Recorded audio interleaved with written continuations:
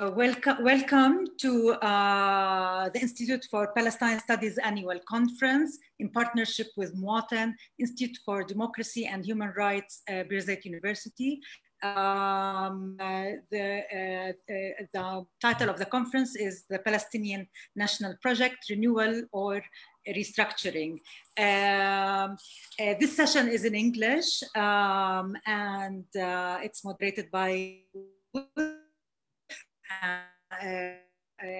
and the session is titled Decolonization, Transnationalization of Palestine. Ghada is an assistant professor in the Department of Political Science and the Department of Philosophy and Cultural Studies at Birzeit University. Ghada, welcome, Ghada. You can Thank you, Rana. I'd like to thank all the organizers and the IPS team for the great work that they've been doing into this conference. As usual, IPS always make sure to tackle critical topics and issues related to Palestinian daily lives and struggle throughout all these years. And also, I would like to thank the organizers too for allowing PARC to have a session in such an important conference. So thank you all. This is the first session today and the third day of the conference. And it is a continuation of the whole debate in the last 2 days, but mainly the debate of the last session yesterday about the ways of restoring the initiative for the Palestinian struggle by addressing the notion of local popular resistance through youth movements, Palestinian student movement, and community initiatives in refugee camps. Yet the session today includes the transnational aspect of the struggle with the session's title, Decolonization, Transnationalism, and the Liberation of Palestine.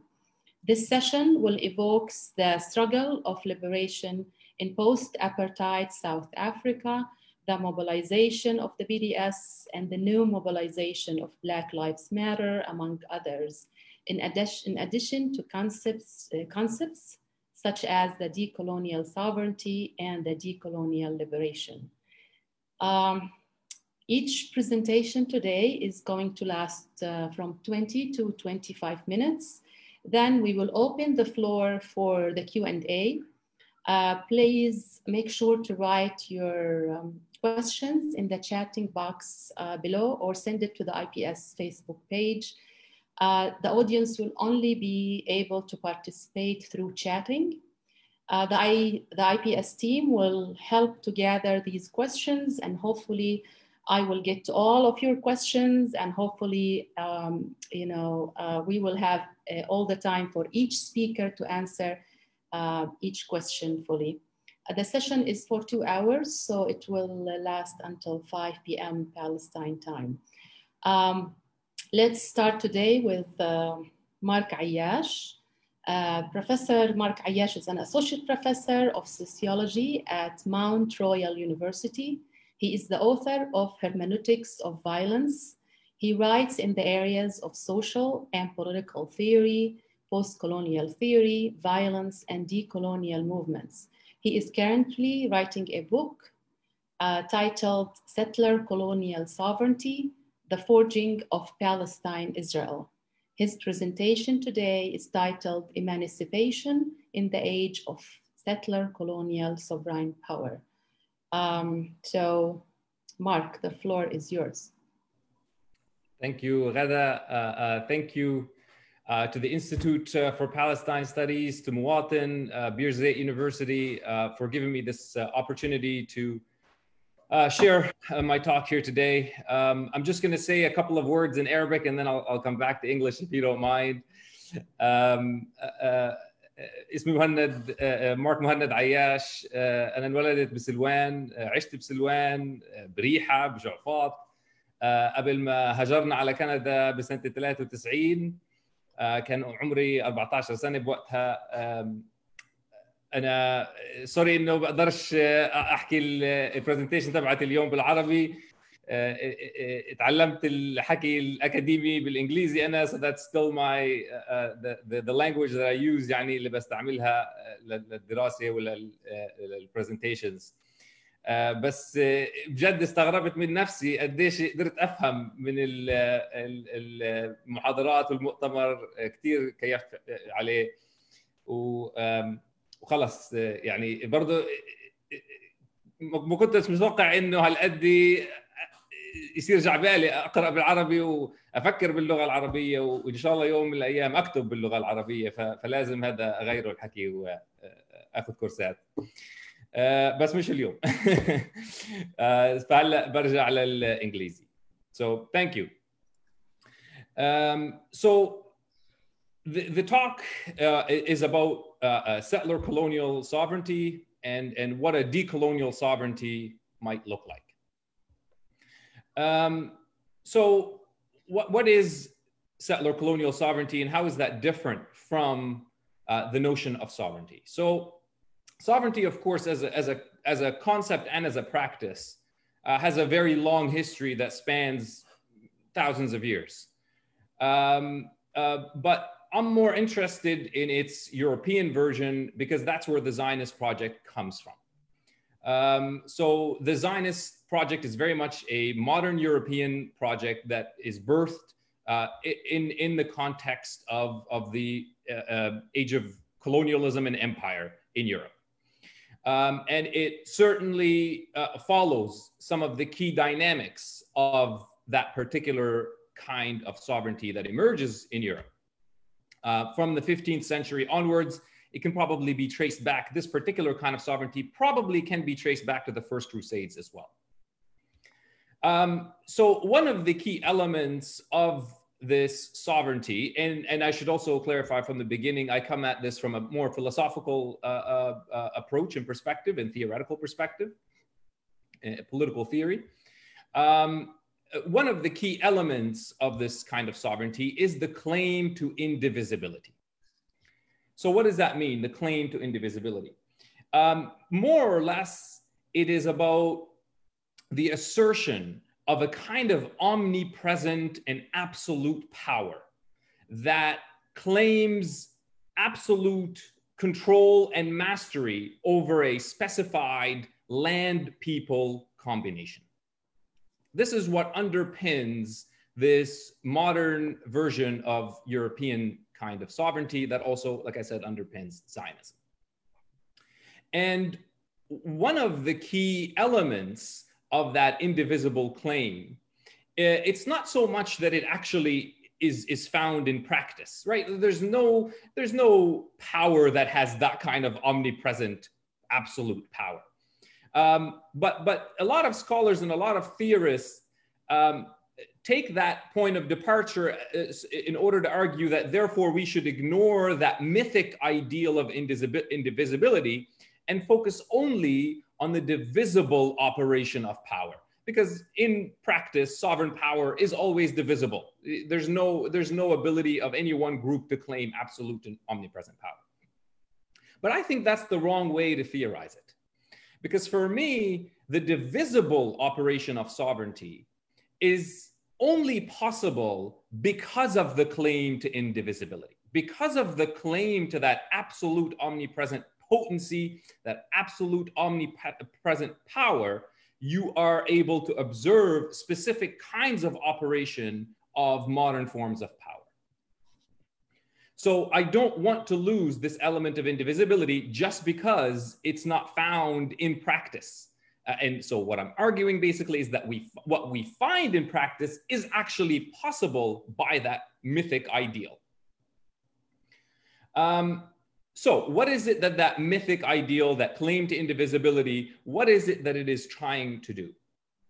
And for me, and based on the theorizations and the philosophies on sovereignty, as well as some certain kinds of historical studies of the concept of sovereignty, of the practice of sovereignty, the underlying sort of logic of it is the idea that the sovereign is that which makes possible and posits a sort of self-same substance at the bottom, at the foundation of modern nation states. By self-same substance, I'm basically referring to the idea of something that is so endogenous and internal to itself that it has no connection or relation to anything outside of it. It is unconnected and alloyed and unrelated to any other. The self is just this pure self-same substance.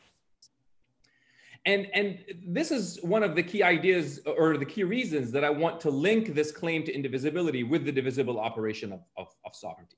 So to put it maybe in more political, practical terms, when we just ignore the claim to indivisibility, we tend to see modern nation states as something that exists and then goes ahead and pursues certain projects, whether it's colonial projects, settler colonial projects, trade projects, whatever the case may be. So we might view France as just an existing nation state that then goes out and colonizes Algeria, and so on and so forth. But really what is happening in that indivisible, when we pay attention to the claim to indivisibility, what we start to see is that actually the entire goal is the violent establishment and sustenance of that self-same substance. Those projects are offshoots of it, rather as projects that are enacted by an actually sovereign self. I hope that kind of made sense. And this is very much a work in progress, so please bear with me.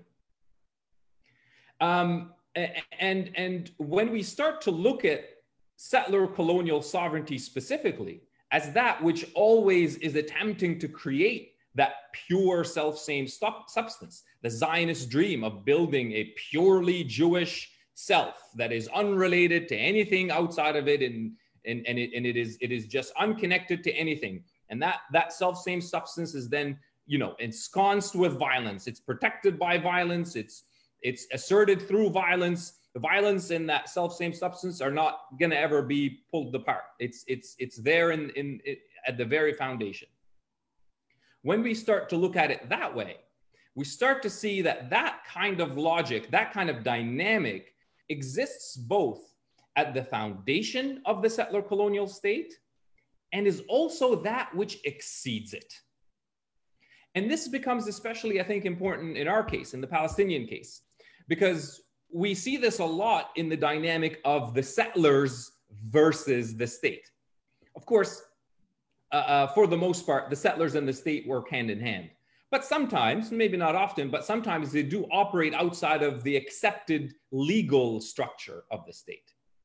But that's not much of a puzzle in this case. Once you start to look at settler colonial sovereignty as that which both is at the foundation of the state and that which exceeds it, it's not really much of a puzzle at all. The settlers are precisely what that dream of a self-same substance is. And they are, in their actions, pushing the boundaries of the state. They're not going against it. They're pushing the boundaries of the state. They're at the frontier of the state, which is a very common feature of all settler colonies. So if that is in fact, if I'm right, that this is the sort of underlying logic of settler colonial sovereignty, which is connected to sovereignty, sort of more conventional sovereignty that you might find in Europe. But the settler colonial part does accentuate those elements and adds a few more.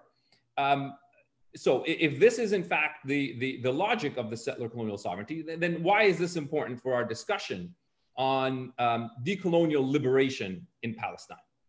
And I did change the title from emancipation to decolonial liberation. I'm more comfortable with that grammar than the language of emancipation, a school of thought that I've not really engaged with ever before. So, okay, so why is that important for us? Well, a few things. One of the key features then that we start to see when we open ourselves up to this viewpoint is that one of the key markers of this kind of sovereignty is mastery and lordship. And this is where I would like to ask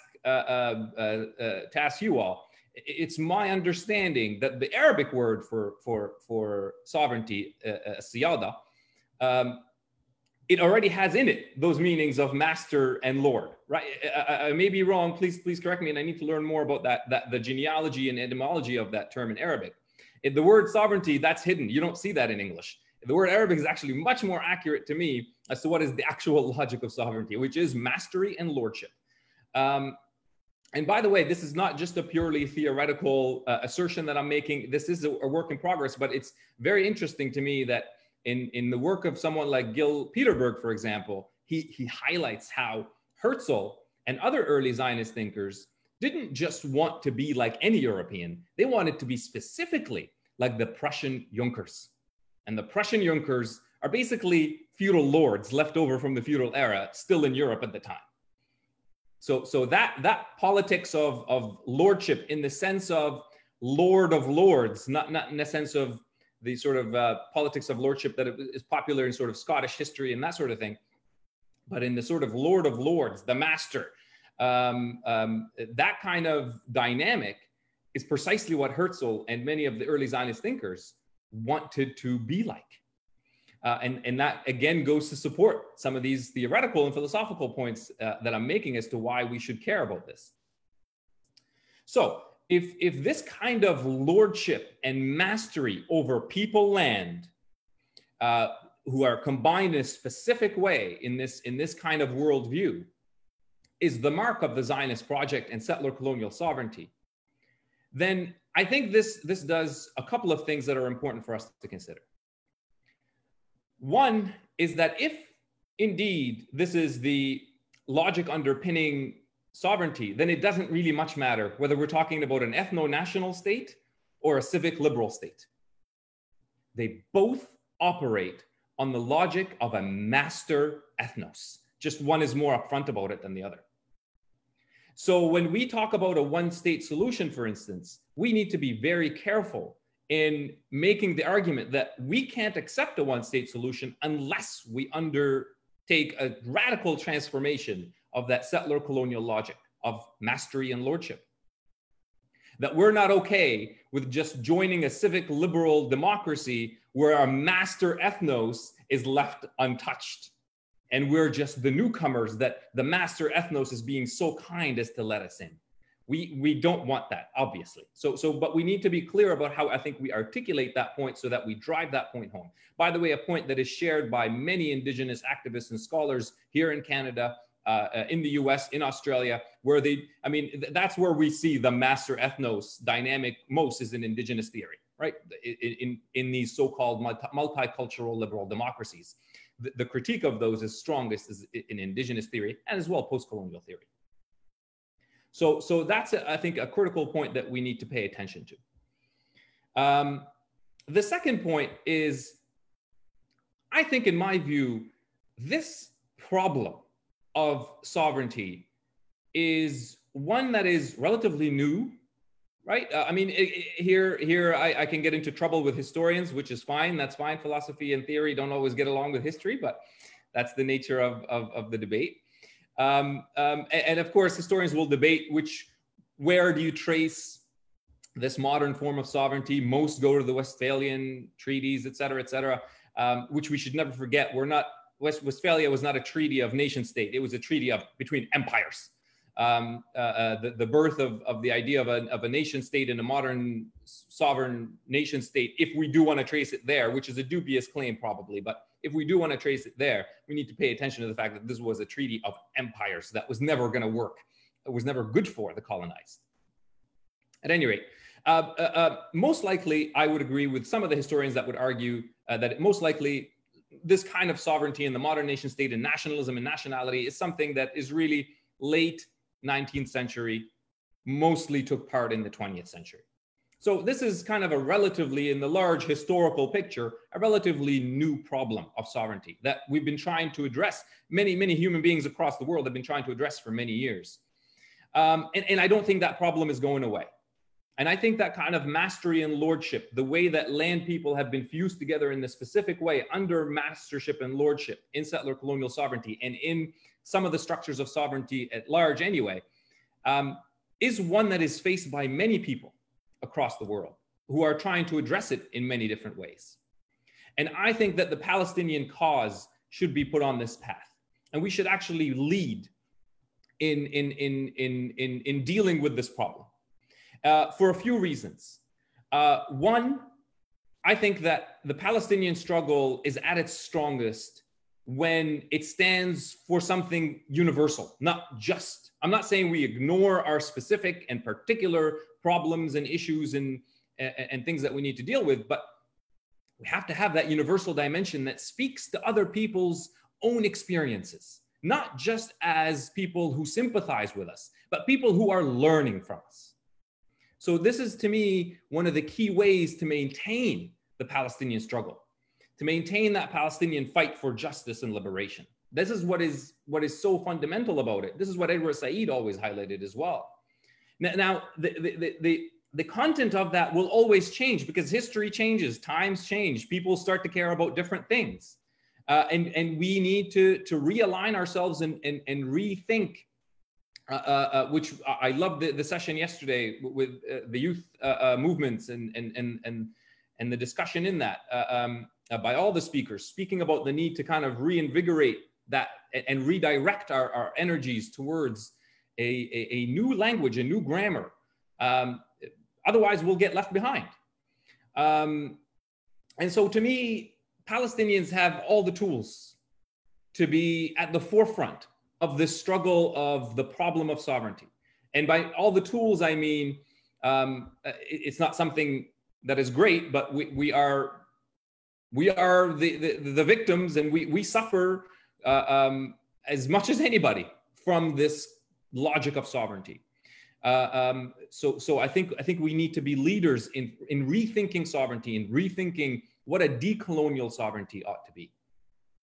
And this is where the limits of philosophy and theory come in. I probably have 2 minutes. Is that right, Ghada? Actually, we have one presenter who just canceled for emergency situations, so you have more time. Okay, well, I'll still finish it in a few minutes, and we'll use the more time for questions. Okay. Okay. So please prepare your questions if you want to send them through that chatting box down there. Okay, great. Thank you. This is where philosophy and theory reaches its limits. I don't think you can theorize and philosophize what a decolonial sovereignty should be or ought to be or look like. I do think, as one of the speakers also mentioned, I believe it was yesterday or the first day, I can't quite recall, I think it was yesterday, that change often comes from the ground and goes upward. And I am a firm believer in that as well, that real change and real direction for the intellectuals to then build up and develop, as Elias Khoury encouraged all of us to do, that the inspiration for that always comes from the ground. And I do think that there are certain groups and activities and forms of resistance that can be guides in this. I mean, as I mentioned in the beginning, I grew up. My political consciousness was awakened during the first Intifada. I was very young at the time, but I remember it, right? And this is something that has always stayed with me and will stay with me forever. But in that kind of a popular kind of sovereignty that was very different than the popular sovereignty that you saw in France and the UK and Germany and et cetera, right? Where I still think, those kinds of popular sovereignties, they had their progressive elements, no doubt, but they also still never really challenged that mastery lordship underlying structure. They just passed it from the body of the king to the body of the people without getting rid of mastery and lordship. And they passed it from the body of the king to the body of the people by killing and displacing and stealing from other people in their colonies. So it's not, to me, a model. The real model are these kinds of popular uprisings that happened during the Intifada, the way that people formulated their own popular committees and communities and decision making was happening in really sort of on the ground ways that is quite radical. We got a glimpse of that in some of the Arab uprisings in Egypt and Tunisia in 2011. So there are lots of examples that I think can guide us in putting more meat on the bone of what this decolonial sovereignty. But to me, the first thing that it has to do is challenge that mastery, that lordship, and perhaps a kind of a shared, deliberative kind of sovereignty is one that can oppose that. And we can rethink that relationship and the configuration between people and land through those acts of resistance, and again develop them then intellectually and so on. And if I may end on this, and this is more a question to you, and I was gonna send him a private message anyway, and I probably still will, but there's the Mudar mentioned in his sort of welcome talk, the word that stuck with me, tahrir al-ard, the liberation of the land. To me, that already, just the very terms put together in that way, tahrir al-ard, we're liberating the land. It maintains a kind of independence, an independent existence for the land, where we start to think about it as something that we have an intimate relationship with, not a mastery and control over. So even just that term alone to me already points us towards that path of decolonial resistance, and a path perhaps towards a decolonial sovereignty, a path that we can share with not just indigenous people. Certainly at the forefront, I would put indigenous people, but there are others. The Black liberation struggle. Hopefully, I'm not sure if that's the speaker that canceled, but we'll hear more about that. Rabab mentioned it earlier as well. The indigenous struggles in Bolivia, which I'm always fascinated by. The way they wrote their constitution, the content of their constitution, in my mind, at least on paper, the most progressive constitution in the world today. So there's lots of solidarities and connections that we can create, and I think we could be at the lead of that kind of global movement towards a decolonial sovereignty and a decolonial life. Shukran. Okay, thank you, Mark. We welcome your questions and answers, questions at this point, but I will start, Mark. Well, thank you for the great presentation and refreshing entrance to political theory. We always need that. I can't help it, when I hear you, I can't help it but think of the argument between, and the debate maybe or not, I don't know if you're familiar with it, but I'm sure you are in a way, between Schmitt and Benjamin about sovereignty. And it seems that Benjamin, in his book on violence, he has an article where he discusses something similar to what you're telling us today. And he's basically telling us to be cautious about the notion of sovereignty and the legal or illegal sovereignty, kind of. So I'd like to hear from you, like, what is the intersection between your argument and that of Benjamin? Thank you. So there. Okay, I thought there was two other speakers. I thought there was another speaker, and then, but okay. Okay. So Benjamin in my, as you saw in the paper, I draw a lot on Jacques Derrida. Now, Joseph Mas'ad has already very clearly told us why Derrida has a terrible understanding of Zionism, and he basically does not read the Palestinians into history at all.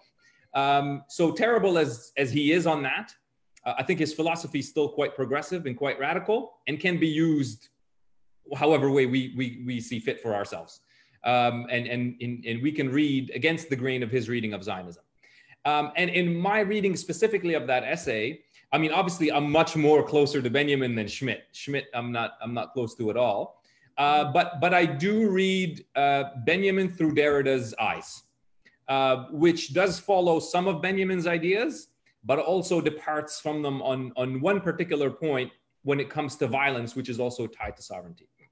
So basically, when Benjamin says there is this kind of mythic, I always mistake the, so there's the divine law that makes no, the divine violence that makes no laws, and the sort of mythic violence that is always about making law, right? And he wants us to sort of harness or draw on that power of that basically unrepresentable divine law in order to sort of fight against that mythic law, which is embedded in violence. I might be getting the terms not completely right here, but I think you get the distinction that he's talking about there, right? And Derrida's critique of that is that, like Derrida does with all binary oppositions, it's not a real opposition. The two are inside one another. So Derrida gives us a view of that says, when you want to oppose representation of law in law with an unrepresentable kind of violence, what is actually going to happen is that something else is going to substitute for the unrepresentable. So it's philosophically, I like the idea of drawing on the unrepresentable to fight against the representable.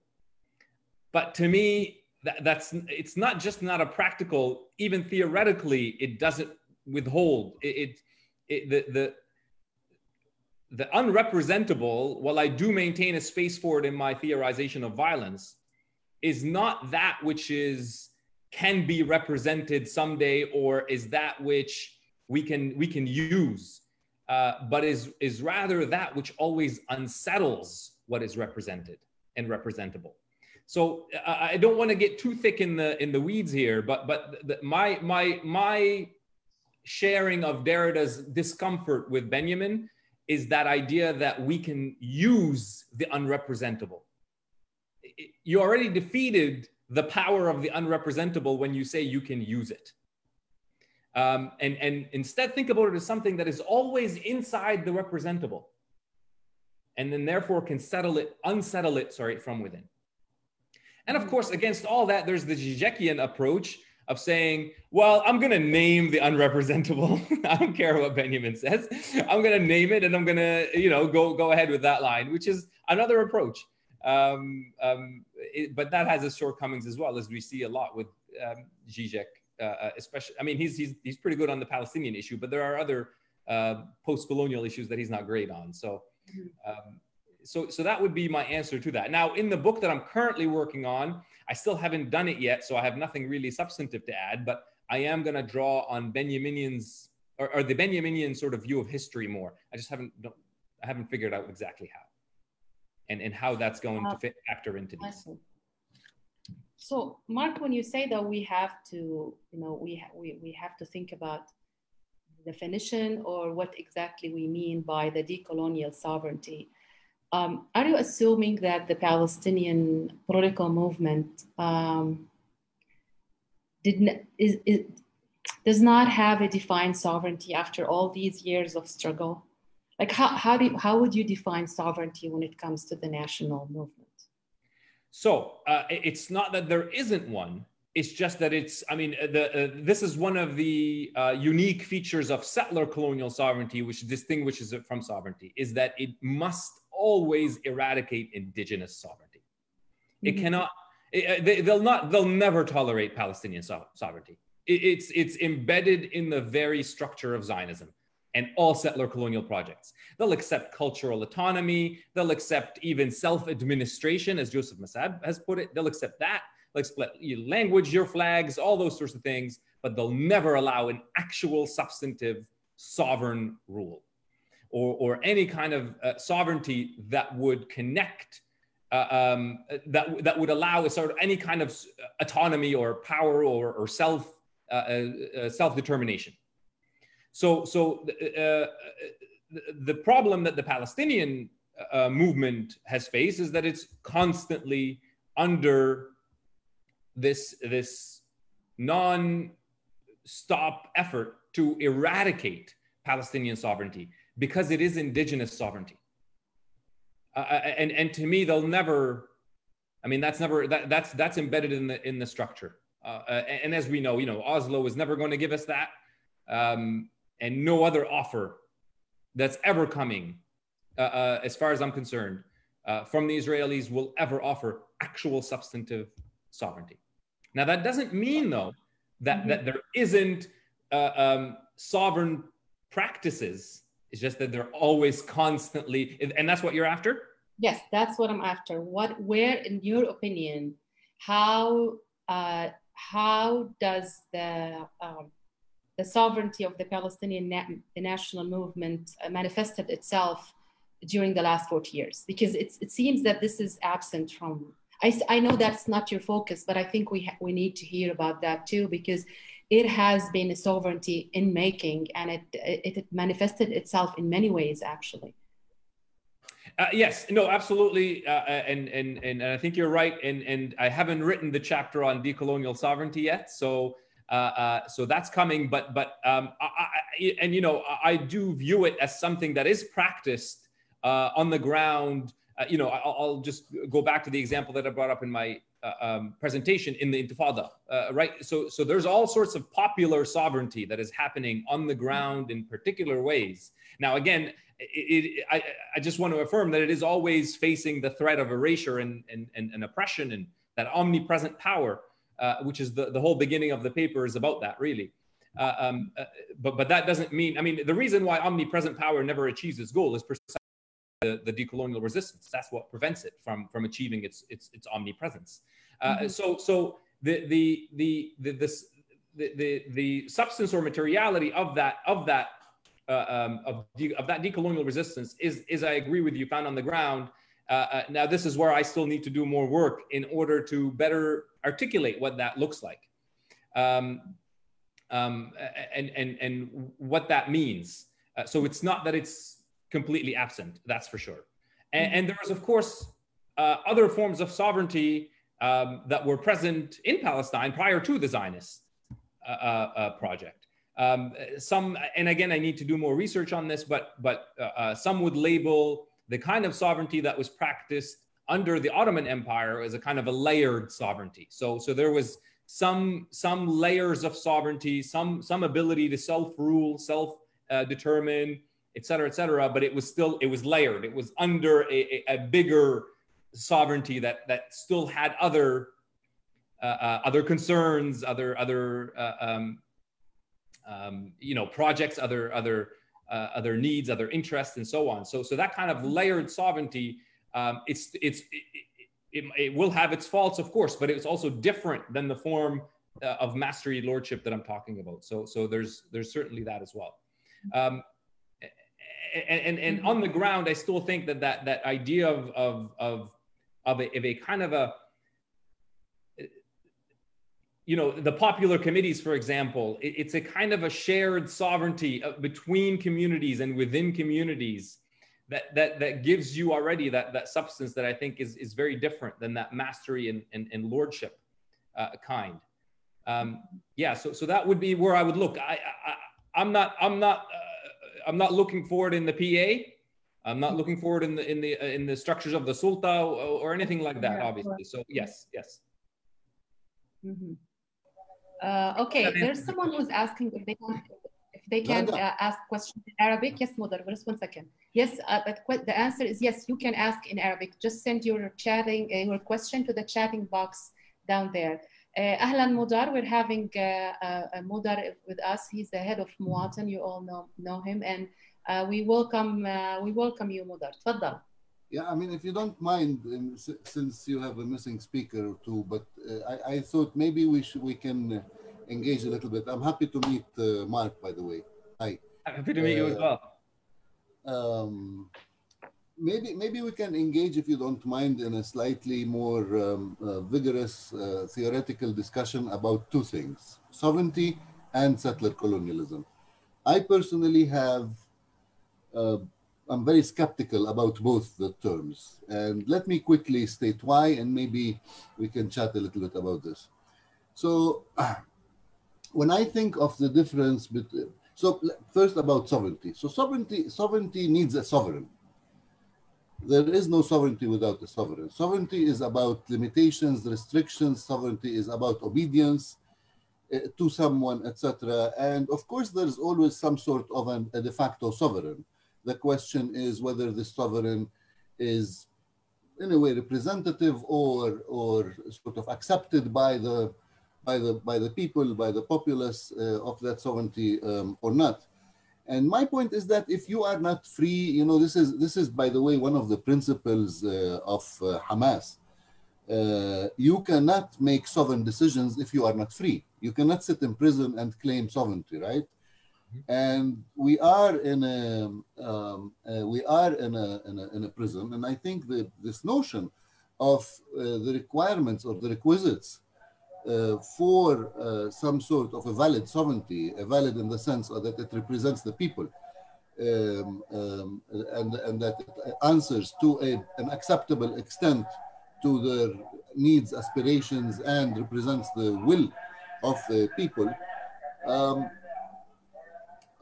it is very crucial. And I don't think that you can talk about sovereignty in the current context, even without occupation, because, you know, first of all, you have the coloniality. Secondly, you have what you call the settler colonial condition. Thirdly, you have the neo-colonial regime that Palestine is suffocated by, actually, in terms of how development is done, etc. Palestine is one of the, you know, experimental places that are not written frequently about, but I think it amounts almost to the Chilean experience when it comes to compare the neoliberal experiment. The way I see, for example, and the reason why I do not cherish a lot the whole notion of settler colonialism as a tool for analysis, is that I, for example, see settlement in Israel that was boosted exactly around 1977, around the very same time when the neoliberal experiment was promoted in Chile and was undertaken by Margaret Thatcher, Ronald Reagan, etc., and about the same time when China opened up, etc. There was this opportunity to create an experiment for the development of real estate business on land that costs almost zero for the Israelis. So I look at the settlement activity as a very simple, straightforward neoliberal practice and not as an ideological practice. I actually do not believe, I think that the ideology behind the settlement in Israel is similar to the one that brought the Jews into Palestine in the second wave, early century 2000. It's a fake kind of a very imperialist notion of we need to have our people next actually to the Suez Canal. It had nothing much to do with Palestine as such. We have to bring them here and we can claim anything ideological like the biblical land and the like. On the other hand, the settler colonial term, for me, you know, the major obstacle with it is that it reduces the class analysis of the problem into one simple aspect, and this aspect is, to my fear, is racist. It's ethnic. It's based on genes. What kind of genes do you have? So, you know, the counter opposition in the settler colonial analysis is between two ethnicities. It has nothing class in it, and I think we lose a lot when we confine our analysis to settler colonial analysis. Granted, there is something special about settlement and pushing away the indigenous and moving them out rather than using them as cheap labor and what have you. This all exists, but I think it's a camouflage of something else, and the analysis should be much more complex for it. So if we put these two things together, the notion of sovereignty cannot be ethnic. I mean, look, did you ever, for example, look at the shaman as a sovereign in a tribe? As the sovereign in a tribe? We don't, right? So it's not simply a question of who rules. It's a question of how the social contract, so to speak, is implemented, and in which ways people do coexist. And when the definition is ethnic, first I think we adopt the Zionist discourse of promoting the ethnic, which is very racist, promoting the ethnic component into a major criteria of the political struggle. And secondly, we create a situation whereby sovereignty becomes impossible, almost as you said, but this leaves no room for revolution. So what do you say? Well, there's a lot there. Thank you very much for those comments. Okay, so let me start with the general answer, and that is that when I highlight the settler colonial aspect of settler colonial sovereignty, I do so because I do think that that is the most accurate way of defining the Zionist project. So it's not about then making sovereignty itself that. It's not. That's why I began the presentation by saying sovereignty as a concept and as a practice has a history of arguably a couple of thousand years. So it has specific iterations and specific configurations that we have to pay attention to. And for me, the Zionist project is a racist, ethno-nationalist project, and therefore the use of those concepts in order to make sense of the nature of that project. So it's not a way to naturalize sovereignty as necessarily always settler colonial or as always necessarily connected with mastership or mastery and lordship, but as specifically associated with those terms in this context. And I was also thinking that. Let me interrupt you for a second. My point was not that there is no specific nature of the Zionist project. My question is whether settlement and land is the quintessence of this project or something else. What I fear is reducing the whole imperialist nature into a simply colonial nature, removing the imperialist connotation of this project simply will disallow us from understanding it. And then you can analyze as much as you want. So when we define, we use a definition that fulfills our analytical needs. Definitions are, they don't come from nature, right?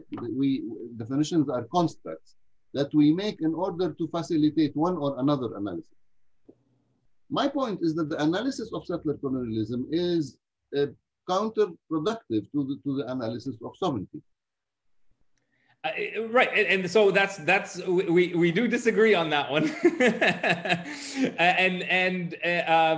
because again, to me, sovereignty is again. Let me put it this way: the specific kind of sovereignty that I'm trying to argue is operative in this case, is one that tries to make the settler native distinction into its primary logic. And I do think that, now that doesn't mean that in reality that is what happens on the ground. So it's not to deny the neoliberal aspects, the economic exploitative and the imperial sort of dimensions to this.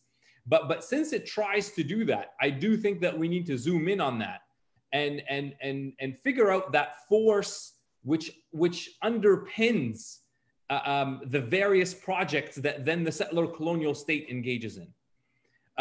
And so land and settlement to me is the key underlying feature of the Zionist project, and hence why I draw on that settler colonial paradigm. Now, I'm not saying that the settler colonial paradigm ought to be copied and pasted the way that it's applied to North America should be applied in this case. It shouldn't. But who says that the settler colonial paradigm is necessarily its North American version? That's just one specific iteration of an underlying settler colonial logic. And this is why I say that this is a little bit more philosophical than even political theory. because I am making the claim that there is this kind of underpinning force that can show up in different ways in different places. So it's going to look differently in Canada, in the US, in Bolivia, in Chile, than it will in Palestine. But nonetheless, there is some shared underlying force dynamic that can allow us to speak of a settler colonial across those different contexts.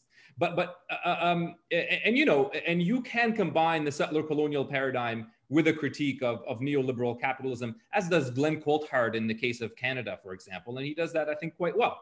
And I do draw on his work in the book. So there's a little bit of discussion on capitalism and neoliberalism in the book. But again, it's still a work in progress. So that would be my defense of the settler colonial paradigm.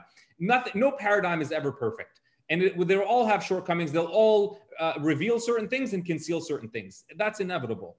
And I do agree with you that it is an experiment like no other. There is post-colonial authoritarian power. There's neo-colonial power. There's settler colonial power. There's apartheid. There's all of these forms of power that do show up in Palestine, and they'll continue to I think even newer forms will be developed there. But to me, there is this still underlying force that I want to fixate on. It's not because it's unchanging that I want to fixate on it. It's because I do think that it is something that springs different configurations of power that we need to sort of get deeper than the surface and look at it there. But how would you explain then, Mark, for example, but how would you explain, you look back at the 70s and 80s, but in particular at the 70s, how would you explain the very special relation between Israel and apartheid South Africa on the one hand, a very special relation between Israel and Iran during the Shah period, who actually did create a triangle in a way on certain issues. And how would you explain the strength of the Zionist lobby in the US and Canada if the question is a question of ethnicity? So I don't think that it does. This is why I wanted to emphasize in the paper that the so-called, especially in Canada, the US, the so-called multicultural liberal states are not what they present themselves to be. That there is still a master ethnos at the very foundation of those states. Maybe, but okay. Yeah, I mean, if you ask Black scholars or indigenous scholars, this is the first thing that they go to is white supremacy in these countries.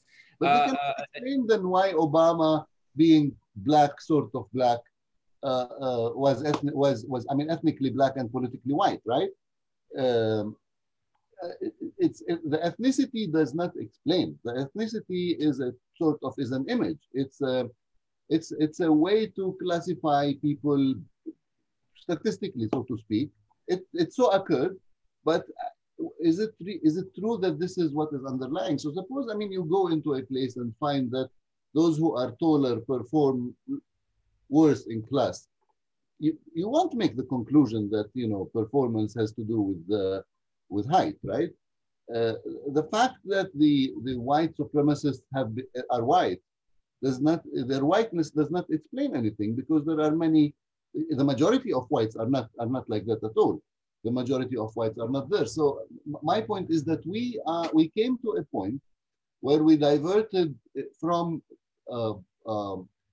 sort of a mechanical, if you wish, or an overstated or what have you, class analysis. We wanted to add some aspects to it, but then we forgot it. And then we started, right? And so you take the secondary expression of class analysis, an ethnic, for example, or a gender or a sexist expression, or a north-south expression, or what have you, many expressions. You take any of those, and you basically camouflage the problem. You put yourself in a position where you cannot analyze the whole problem because you forgot your starting point. You take the secondary. Yes. So, but this is where we are different, because to me, class is important, but it's not the foundational. So I don't take it as the foundational point that I have to come back to. It's not that I added ethnicity and race and gender, and then I need to not forget about the primary point. It's to take it out from the primary point altogether and to look at intersection. So I'm much more closer to that kind of theorizing. So you do agree that the settler colonial paradigm is not in essence a class analysis paradigm? I don't think that it's not a class analysis paradigm, but class analysis is not and should not be ignored within that paradigm. Okay. That makes things easier, really, because then there are two perspectives, which is great.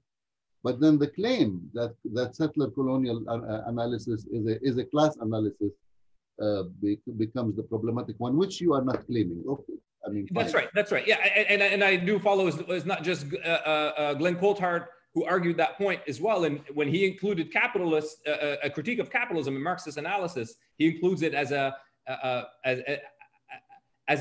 sort of not as foundational, right? Because to him, it's not proletarianization that governs the settler colony. It's dispossession.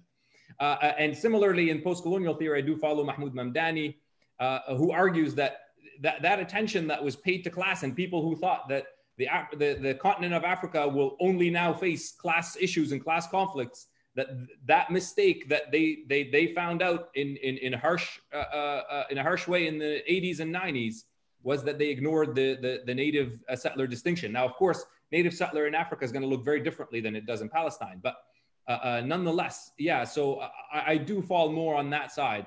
As to, again, I don't want to ignore class analysis. I may not do it myself because I'm not very good with numbers and theorizing these political economies, but I do read it, I do appreciate it, but I don't make it foundational in my work. So, but how do you then delineate yourself, I mean, not yourself, but the analysis, the methodology, from that of the Clash of Civilizations?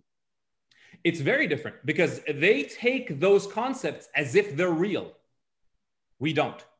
So it's not that I take ethnicity and race as actually ontological categories, but so I'm more interested in the racialization of human beings, not human beings as belonging to different races. So that's the big difference between that. The Clash of Civilization people presume that they're talking about real concepts and real categories of race and ethnicity.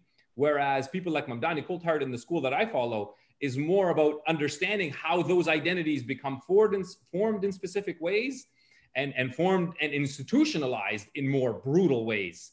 And the key is on the institutionalization of those categories within that work, for sure. Okay. So if you're the Almighty and you're given the capacity to solve problems, mm-hmm. How would you resolve a settler colonial condition? I don't take the position of the Almighty. And I don't just say that. I do honestly believe. Might enough to solve the Palestinian problem. But I do honestly believe that change and progressive radical change does come from below. It's not for me to say. I mean, I might have some ideas, but what does it matter if I spew them out like that? It's gonna be people on the ground that lead the way. To me, academics are actually not quite good at imagining different futures. Yeah, they are lousy politicians. We know that for a fact. But my point is not where it's coming from. My point is, we're talking now about a design. So the masses are on the street. Palestinians are on the street, screaming dignity. Mm-hmm. Yeah, and this is fully understandable. And then comes the question, which I struggle personally with a lot. So, what exactly do you need to have your dignity? What exactly do you need concretely, to become sovereign? So you have a settler colonial condition, the way you describe it, and then you have Netanyahu in prison, all his gang around him in prison, and you're free you're the judge. What would you do to resolve the problem? Well, if you take the settler colonial analysis, again, let me repeat, I'm trying to attack the concrete point of using the methodology for this. Yeah. Yes. No. Absolutely. So this is where it can get into, and again, the book is still in progress. So I've not resolved all of my positions on these things. I do stay in a very fluid place when I write. Now, look, let me approach it this way. For Mahmoud Mamdani, the solution in Africa is to dissolve the settler-native distinction. Just dissolve it. That would and address the institution, because the institutionalization of those have led to an absolutely horrendous condition that in Africa you have to dissolve that settler-native distinction. In mind or no, institutionally. It's institutionally first, but of course the hope is eventually in the minds as well, in the way people live. In a place like Canada, hell no, there's no way indigenous scholars would ever accept that, because it's a completely different situation where if you do dissolve the indigenous indigenous settler distinction, then given the demographic reality and the power realities, indigenous people are just going to be simply assimilated into the settler culture, and therefore their sovereignty and their modes of governance and their laws, their languages, their identities will just simply disappear and be destroyed. So they would be entirely opposed to the dissolving of that distinction. I think in the case of Palestine, and this is, again, I'm still working on this, we have to first of all insist that we are the indigenous. Because, I mean, as you know, the Zionist ideology and the Israeli government is constantly trying to say they're the real indigenous people, we're the interlopers, we're the colonists, et cetera, et cetera. So in any paradigm, we have to basically assert that basic fact that the Palestinians are the indigenous, the Israelis are the settlers. But we also have to start to think about ways to start to institutionally dissolve that distinction. So I know Raif Zreik has written about this. He's going to be speaking in the last session. I know not everybody's on board with his ideas regarding that. I'm a little bit hesitant to accept all of his arguments in that article he wrote to Mamdani. But I do think that there is something there. Now, I'm still working on the specifics and the details. I need a little bit more time to sort that out. But I would love to see a situation. Let me just answer your concrete question with a concrete answer that hopefully will give you an idea of where this could go. I would love it if all the Palestinians had to do was ask questions about what does it mean to have a good life? What does it mean to have dignity? If that's all we are doing, then that's not a bad place to be. We're not even there. We're prevented from even being able to ask those questions.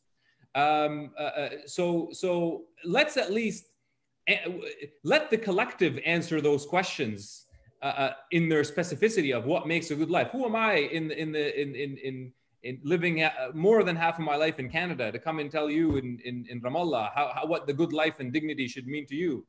But I can theorize the path towards a space where at least you're able to have that conversation, and not just have that conversation, but actually institutionalize. I'm asking you as a scholar, full stop. I mean, the fact that you're in Canada is a personal fact. It has nothing to do with the methodology. My essential point is, you and I and Ghada and people around us here have the onus of, we do hold the onus of decolonizing our own minds in order to be able to initiate the debate on what does it mean to have dignity in Ramallah. Yeah, and you know, this claim about the populist claim about, you know, everything should come from below. Of course, nothing will happen except from below, but this doesn't mean that intellectuals have no role.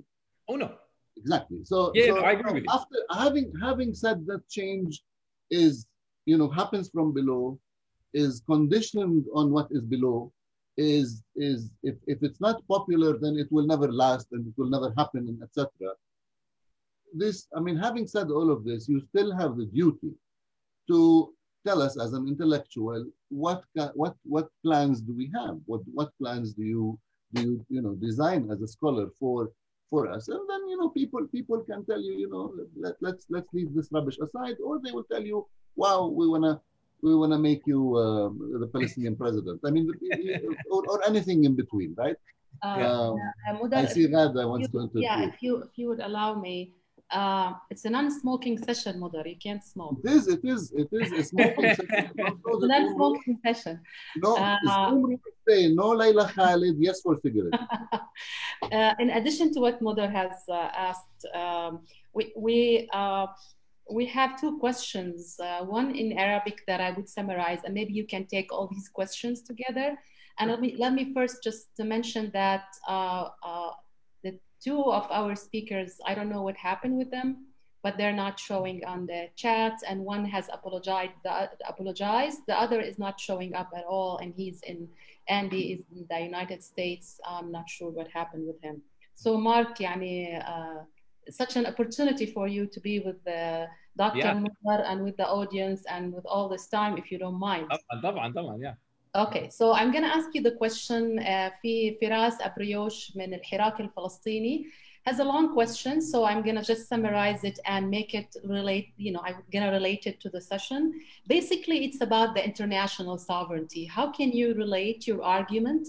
You've talked about a Lord of Lords versus the Lord, which is, this needs to be clarified even more. But can we, someone might claim that the Lord of Lords should be the international sovereignty if such thing exists. So this is basically the question Firas is asking. He's like, how can we basically take the PA to court? That's basically what he's asking for. Okay. And I know that's maybe in practice not your field, but I'm asking you if you may answer it theoretically. This is the first question. The second question is related. You mentioned to the one-state solution, and you said that we should be careful to basically advocate for such a solution, because we know that there are lots of Palestinian and Israeli, some Israeli intellectuals who have been talking about the one-state solution. If you can elaborate more on that. And finally, this is coming from me. The paper that I've read for you has a lot more than what you presented, and I understand that.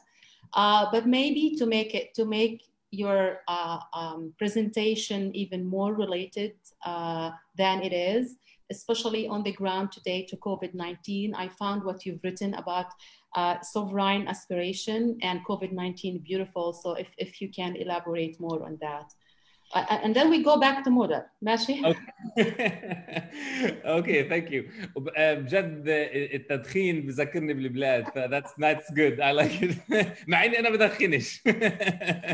Enjoy. مدر من الجيل القديم لسه يعني I would like. Yes. I'm the old guardian of. Okay, let me actually move backwards. I like the answering the questions in the backward order. I think that would work better. So we'll start with the COVID-19. So that is the half of the paper that I submitted, and that's going to show up in a publication, I think, in the next couple of weeks, Canadian Journal for Cultural Analysis. And in it, I basically do try to show what I mean about the operation of that power and how it can be understood better when we pay attention to that indivisible claim of omnipresent power.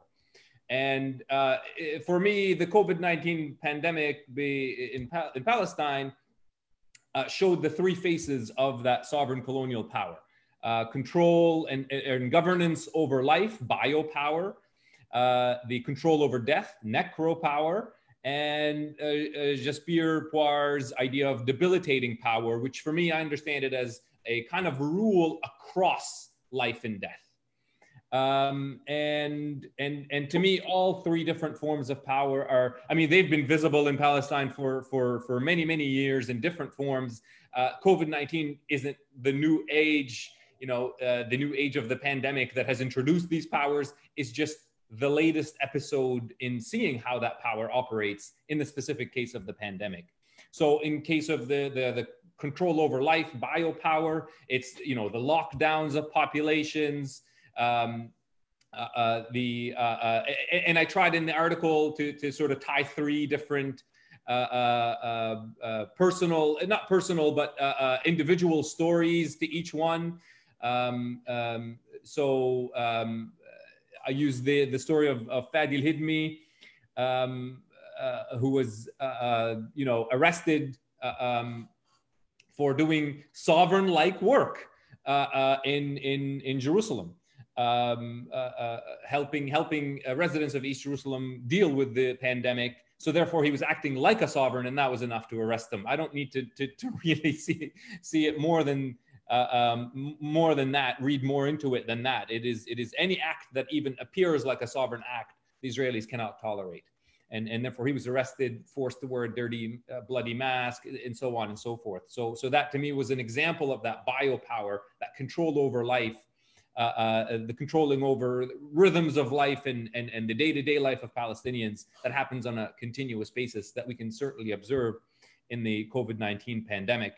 Then there was the story of Malik Jayousi, and that I use that as an example of the control over death. In terms of theorizations, Joseph Mas'ad I used for the biopower, Achille Mbembe for necropower, and that's the control over death, where death is not an escape, and I'll just read from the paper. Death is not an escape from an imprisoned and occupied life. It is just another aspect of life that is ruled by the settler colonial sovereign. And we see that in the case of Malik, how he was, the second he showed any sign of death, even though he didn't have the virus, it turned out, but he showed any sign of death, he was controlled, collected, thrown out into the checkpoint, and left to die. If for all they cared, they didn't really care too much about that, as long as the death happened outside of the Israeli scene. And that shows the other aspect of omnipresent power, where not even the dead Palestinian body is allowed to register on the political landscape or in any kind of political grammar. The dead body is that which is to always be discarded and pushed away from the Israeli scene. And then finally, the rule across life and death, where I draw on the difficult work of Jaspier Puar, but important work nonetheless. And here I focus a little bit about how the attempt, and here Khalida Jarrar, her story is featured. And here I try to talk about how the imprisoning of the Palestinian body is a way to try to debilitate the Palestinian body, to debilitate it to such an extent that it's no longer able to resist. And that's the kind of key aspect of debilitating power. That rule across life and death is to prevent the colonized body from even the ability to resist. And in contrast to that power, this is where in the published paper I start to get into how resistance found in Jarrar's words and in her actions and in the other prisoners that she lived with. As far as I know, I'm not sure if she's still in prison. As far as I know, at the writing of this, when I wrote this submitted it in end of June, she was still in prison. But how the sort of broken bodies in Israeli prisons tend to recreate Palestine within their cells. It goes back to the earlier point: you cannot be sovereign when you're imprisoned, which is certainly true to a certain extent. But in another light, there is the resistance towards that prevention of sovereignty there. That there is an effort to recreate within the present, following her words, that connection of the Palestinians to the land, that connection of Palestinians to themselves, to each other as Palestinians, and their connection to the world as Palestinians. And I didn't include in this paper the very last short conclusion that I have in the published paper, or the to be published paper, where I do end with a little bit of more on the Palestinian resistance angle. Just very quickly, it was supposed to be a 3,000 word paper. They let me have a few more. I think the editor likes us. He's listening right now. He'd like that. So anyway, so that was the settler sovereign power that is there in its operation, and in its very, very specific kind of operation, which aspires to that omnipresence, but never achieves that omnipresence precisely because of the resistance that is presented against it. And hopefully that added substance to the more theoretical discussion that I chose to focus on. the point on the one-state solution. So this is, again, actually, we'll go back to Mudar's question to me about the practical solution, what I would like. I mean, I am a one-stater, but it has to be articulated in very careful terms. In terms where we are not, as one of the speakers mentioned, I'm just looking up his name. Sorry, I don't have it. I think it was the second panel. One of the speakers mentioned that, you know, Nasser al-Qidwi, who my father knows, by the way. If Nasser, if you're listening, Saeed Ayash, bisallam alik. Mentioned that, you know, the one state will just lead to apartheid, to a form of rule that entirely defeats the Palestinian cause. So we have to be very careful in how to articulate that. And really, I am speaking maybe more so here to Palestinians abroad, who will throw around the one-state solution in ways that don't pay attention sometimes to those details of it can't be a one state where there is, I'll go back to that terminology, that master ethnos is established unchallenged, and to which we're, you know, the master ethnos is so kind to let us in and become part of the state. That's not what we're after. To me, we're the one state solution that is worth struggling for is one where it challenges all those conventional European modes of sovereignty and nation state. And again, I go back to this point that these are relatively new modes of social and political organization. They haven't been around forever, and they won't last forever. So why don't we go on the forefront? Why don't we build the new kind of state, the new kind of sovereignty, the new kind of belonging, the new kind of connection between people and land, the new kind of shared sovereignty. And I understand that sometimes that reads as, for some people, that reads as you're asking people who are going through hell and living under unbearable conditions to create something that has not been created before. And my answer to that is, I'm saying that precisely because they are in that position. It's precisely when you're in dire positions that you ought to reach for something new, for something transformative, for something radical, because none of the other things have been working. None of the other things have been invented to serve the colonized. These notions of the modern sovereign nation state that operates on that logic of lordship and mastery was never meant to help the colonized. It was always a work of empire for the sake of empire. And I do believe that that's not just a theoretical point, but there are historians who would not associate themselves with the post-colonial thinking or decolonial thinking that argue that very point, like Burbank and Cooper. And that comes back then to the last question on international sovereignty. And it depends on what is meant by that, because I just want to add, because I got another question from Dr. Hamada Kharmi about this, where she's saying that basically السيادة تأتي من ممكنات خارجية وليس فقط ذاتية. So she's saying, I agree with Dr. Mudar. So you have another question here about the outside. So the international. Yeah. The international sovereignty. It might be the international, like one example. Okay, so that it just comes from the outside. Yes, not only from the self or from the within. Right. So sovereignty is, so again,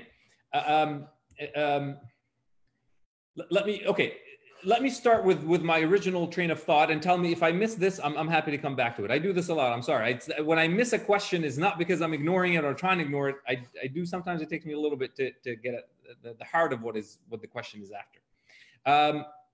So if we follow sort of more traditional social and political theory on sovereignty, you can find since the early parts of the 20th century, social theorists like Norbert Elias arguing that this kind of international sovereignty is is more or less inevitable. I mean, he changes that a little bit towards the end of his life, but to him, that kind of the arrival of an international sovereign that rules over all other sovereigns, so as really the Lord of Lords, is kind of an inevitable outcome, and probably will be helpful in some respects, in that it can stop the warring between all the different lords underneath the Lord, the sovereign. To me, that's flawed both theoretically and practically. It's flawed theoretically because, again, it maintains that mastery and lordship logic. And by the way, I do draw a lot on Elias to get at that Lord of Lords kind of lordship. So, and I still have more work to do in terms of Ghada's question on the difference between the politics of lordship and the Lord of Lords kind of a dynamic that I'm trying to highlight. But for the most part, the sort of politics of lordship is usually associated with the fights between all the different feudal lords. And the Lord of Lords is that which comes and stops that fighting and creates an absolute sovereign system that puts the other lords in their place, basically. So that's the difference between the politics of lordship and the dynamic of lordship that comes from the sort of Lord of Lords. So in a way, that question on international sovereign is basically just taking that argument to another level, to another international level, so that a mega sovereign arrives and rules all of the other sovereigns in such a way where they stop all the sovereign fighting. To me, I mean, even if that does happen, it would be, well, it would be the American empire as the absolute sole superpower. In a sense, they tried to take that position of the sovereign of sovereigns. They're already retreating from it today, in my view. I'm not a political analyst per se, but in my following of that, I think they are already in retreat from that position, assuming they ever had it, right? Like, again, there is something to the juxtaposition of the divisible operation of sovereignty versus the indivisibility of sovereignty. I'm not trying to completely ignore the divisible operation, but I'm trying to keep in mind the indivisibility. So all sovereigns, regardless of their claims to omnipresent power, are always limited, even the most powerful. But in the world that we live in today, there, free from outside interference, that doesn't exist anywhere. And to bring back, just to prove that I don't ignore the political economy, multinational corporations are also, they're a continuous challenge to the sovereignty of the sovereign. And some people have discussed, the ideas of sort of the economic, or these companies as sovereign entities, which is not that new of a phenomenon. The British East India Company was given all the powers of sovereignty by the British Empire prior to the official establishment of the British Empire in India. I'm starting to go in different directions here, but it is a large question, international sovereignty. So I don't know if that addressed at least partly what the question was trying to get at. I think it did, but she's adding one more layers, or I think she meant something else, like البيئة الخارجية سواء دول أو طبقة أو جنس أو عمر. Basically the structure. The structure of it. I mean, I don't, I'm not sure that there is one. I'm not sure that there is an international sovereign structure. Let's take a practical example, the International Criminal Court. The second that international sovereign structure is used against the US and the Israelis, what do? They devalue it. I mean, so how is that sovereign? How is that structure sovereign? I see nothing but power in the international order. I don't see these ideas of justice holding any sway in it. Mm-hmm. Okay, I don't have more questions here. Do you have anything you want to add, Dr. Modar? Yeah, just a comment on the very last thing. I think sovereignty is a structure. There's a sovereign and those who are governed.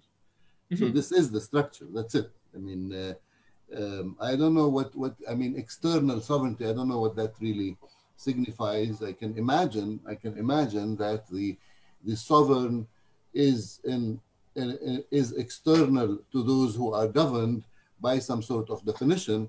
But in law, we do not call this sovereignty. We call it control. We call it, I mean, it has other names. Right. It has other names within the framework of the system.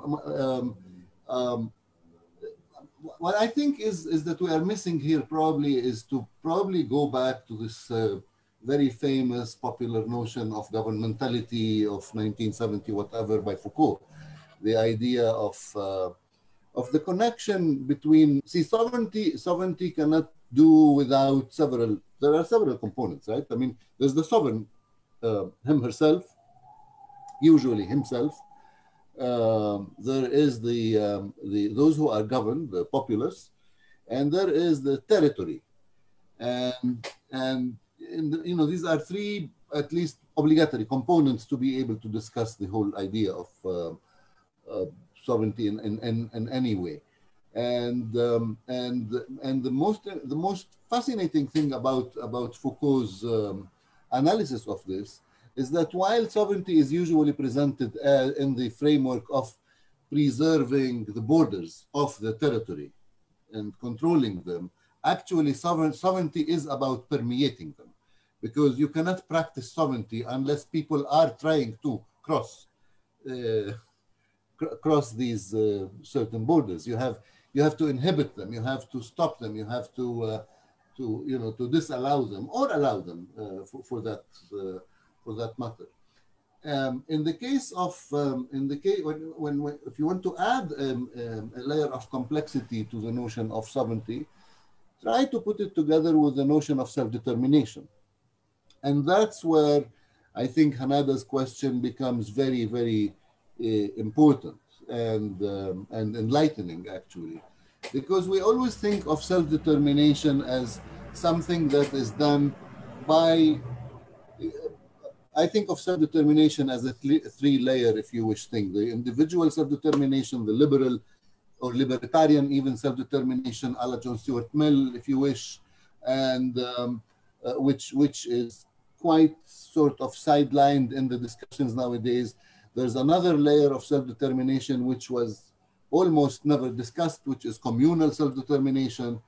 It is coming back under the names of indigenous self-determination, etc., but it's not discussed as such very much. And thirdly, the new version that is about 100 years old, which is called national self-determination. We forgot about the first layers. We usually discuss the third. I don't think this is fair. I don't think it gives us a good picture. The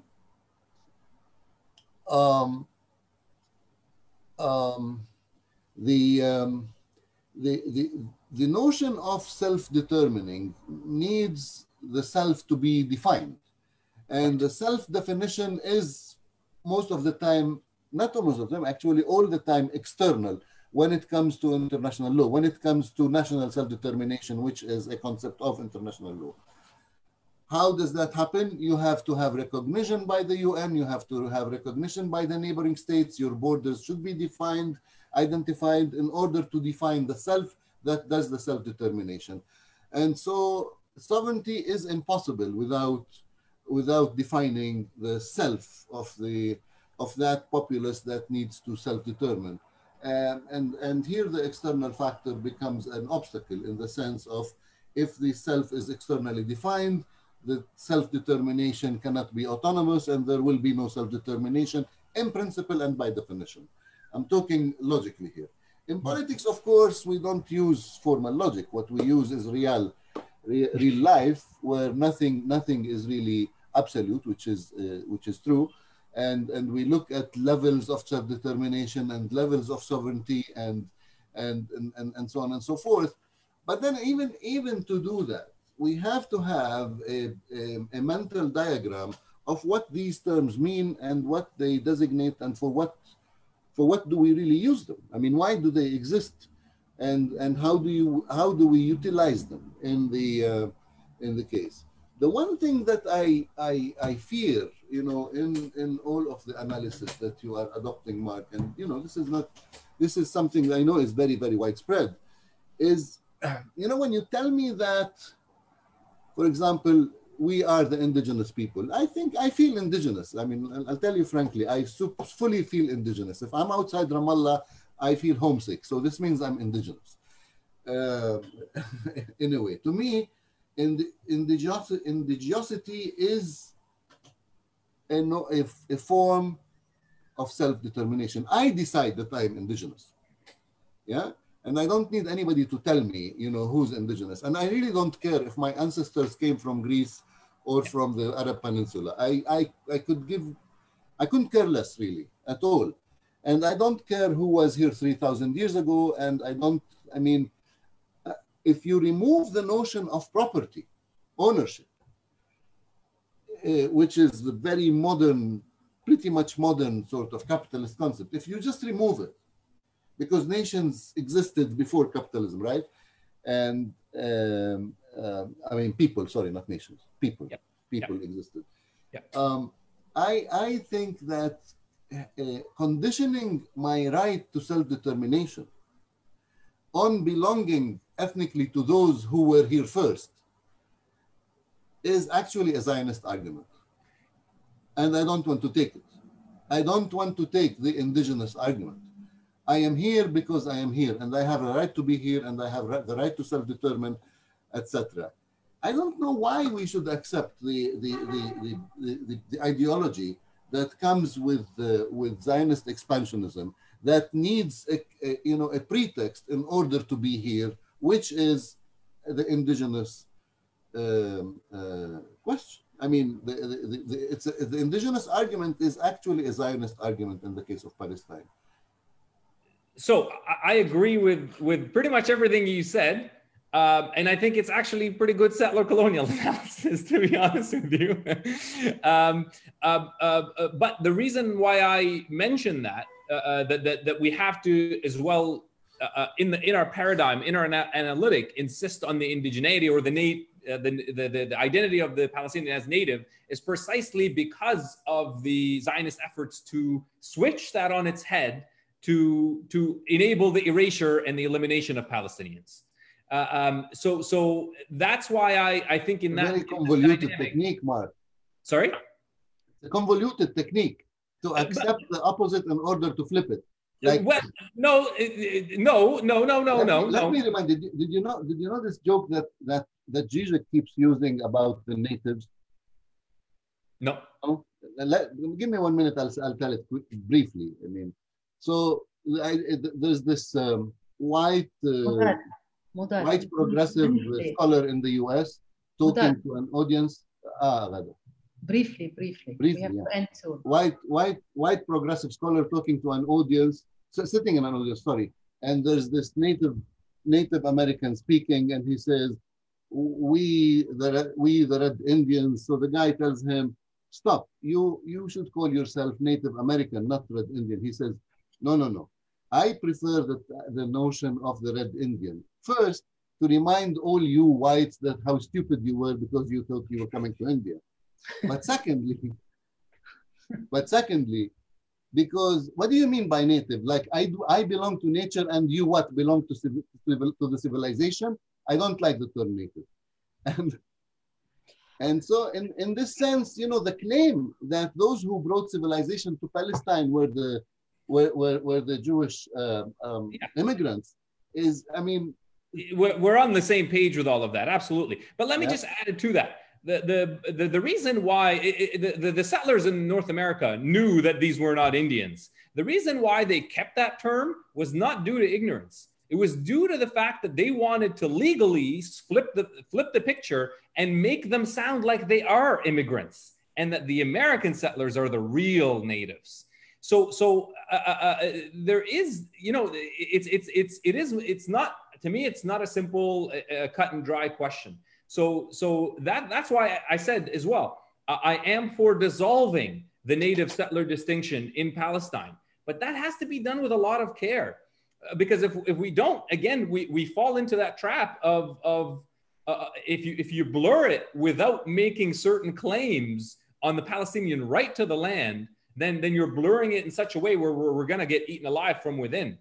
And that's again why indigenous scholars in Canada are resistant. What does right to the land mean, Mark? Really? What is it? I mean, I think the connection to the land and the right to the land is the core essence. The connection to the land. There are two ways. Like, connecting to the land means connecting to nature. That's one meaning. Connecting to the land, the right to the land means ownership, private ownership in particular. So and these are two really different things. What are you talking about?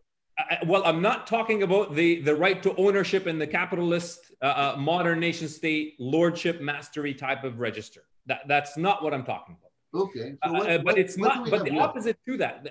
But the opposite to that is not what the colonialists assert, which is that it's the uncivilized, barbaric, backwards, just part of nature. It's just a different way of governing our life on the land. And that can happen in a variety of ways. Mark, I have a question very much related to this discussion. It's from Iman Abu Saada. She's asking, who owns power? Control the narratives. Sovereignty could be achieved only when people start to own power. And it could happen when people, excuse me, when people believe that they can resist and make a difference in their lives. In our case, we lost faith in ourselves. I'm not sure about that, but in ourselves and in our ability to resist. What do we need to reach that again? What do we need to reach that again? I mean, in terms of what, I mean, the panel yesterday on the Harakat al-Shabab, they gave better answers to that than I can give in terms of what needs to be done to reinvigorate, if it's in need of reinvigoration, that resistance, and given it that direction. And as one of the speakers spoke about, the necessary for a sort of the sort of backbone, sorry, Mudar? العمود الفقري. العمود الفقري for the resistance is needed, and so I think that panel is a better answer to that than I am. I tended to agree with a lot of what was said on that panel, so I don't know that I have anything new to add to that, to be honest. But yeah, I mean, again, for me, the options shouldn't be assimilate and follow the language and grammar of the European colonists or the European worldview, or go back to some, uncivilized, backward, blah, blah, blah, life.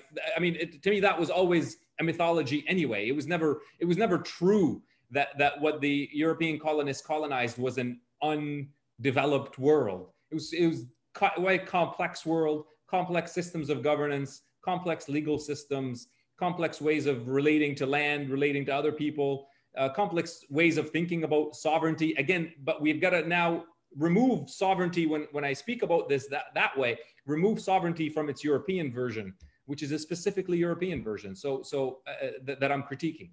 And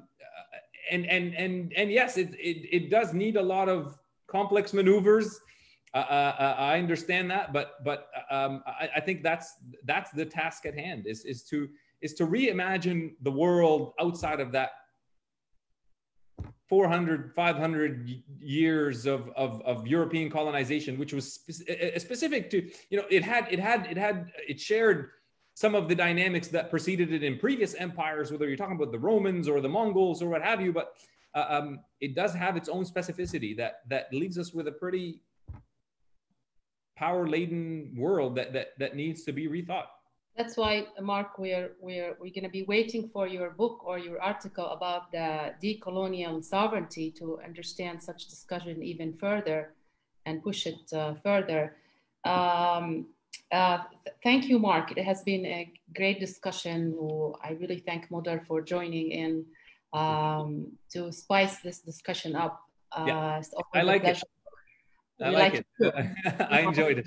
I think we all got lucky that we have one presentation that we focused on, and we have Dr. Mudar's intervention, which is always appreciated.